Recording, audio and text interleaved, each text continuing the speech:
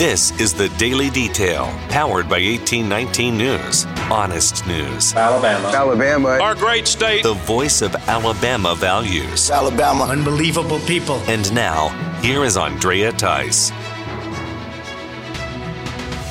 Alabama's Attorney General Steve Marshall releases a statement after a legal victory in a case before the U.S. Supreme Court. In a 6-3 vote, the U.S. Supreme Court sided with a lawsuit that challenged the federal vaccine mandate as applied to companies with over 100 employees. Marshall filed with other state attorney generals in challenging that mandate. Marshall says this decision is a win for the U.S. Constitution over the most overreaching un-American mandate that sought to force 80 million employees to submit to vaccinations or lose their jobs. Marshall says the mandate is based on a faulty public health premise that immunization stops the spread of COVID-19 and is also based on a faulty legal premise regarding the authority of OSHA to regulate public health more broadly.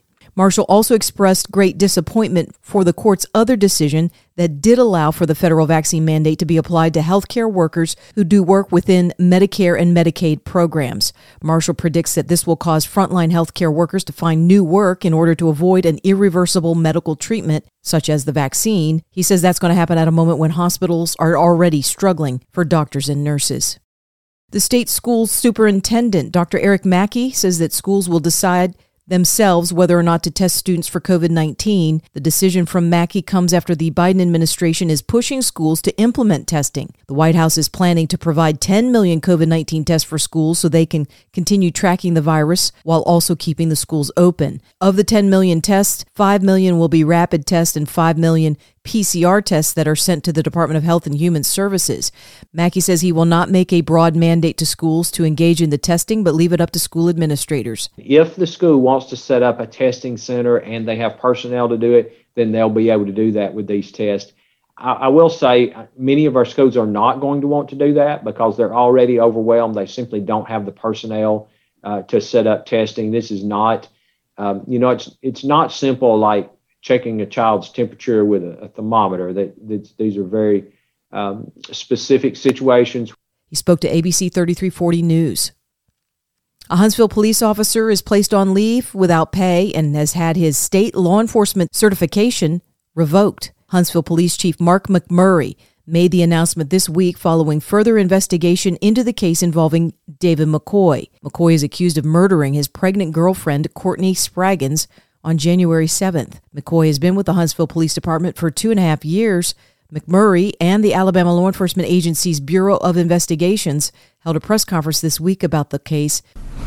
And I, as Chief of Police, requested the State Bureau of Investigation to take full investigative responsibilities. No interviews were conducted of McCoy prior to SBI arrival on the scene. When McCoy was identified as a person of interest in this investigation, I immediately relieved him of his role as police officer.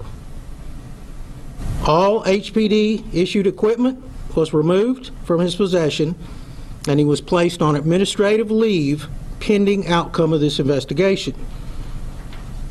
Later that night, SBI agents determined there was enough evidence to charge David McCoy with capital murder.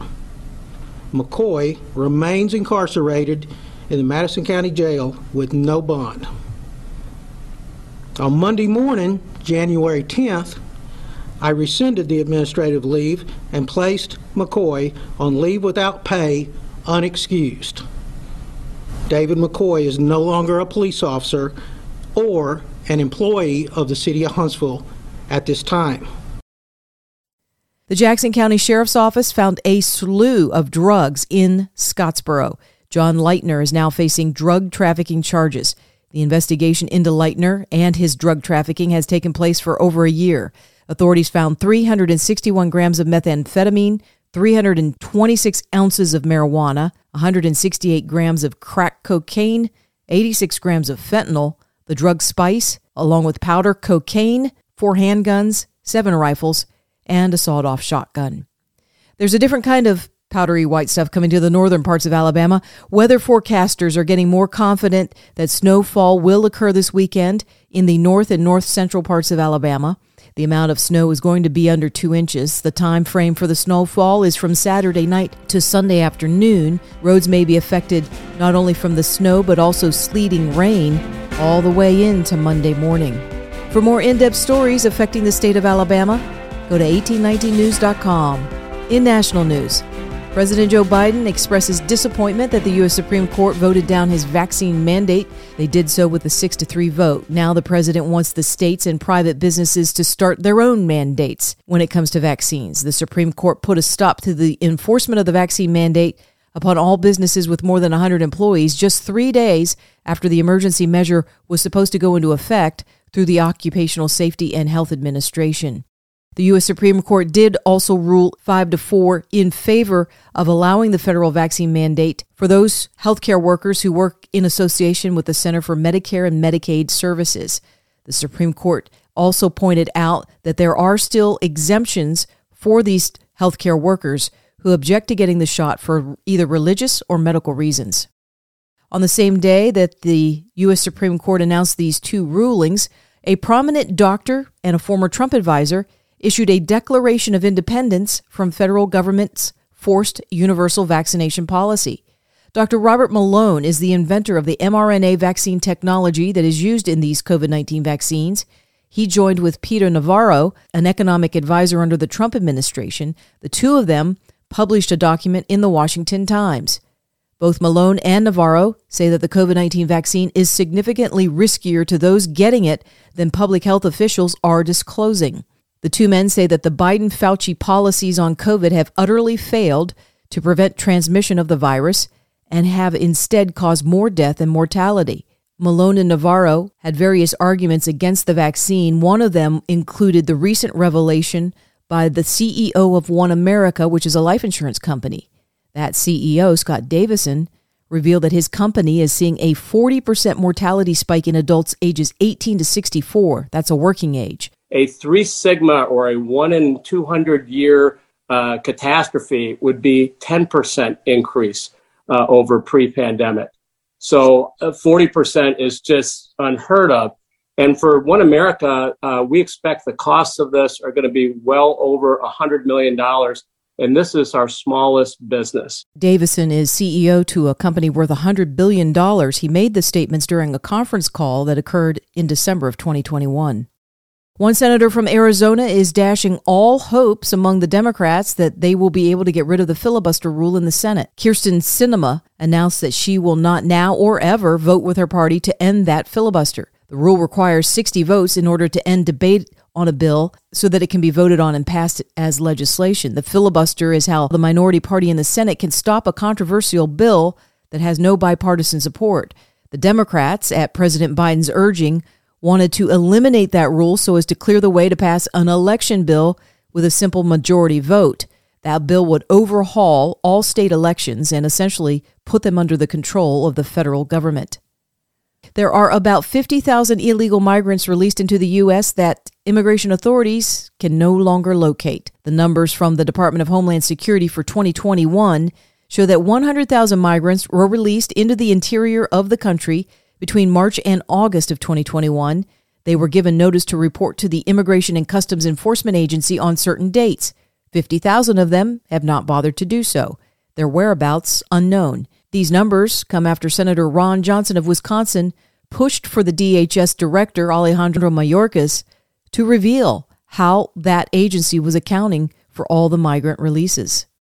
The NCAA is recognizing natural immunity as equivalent to vaccination. The NCAA just released new COVID policies for the winter sports.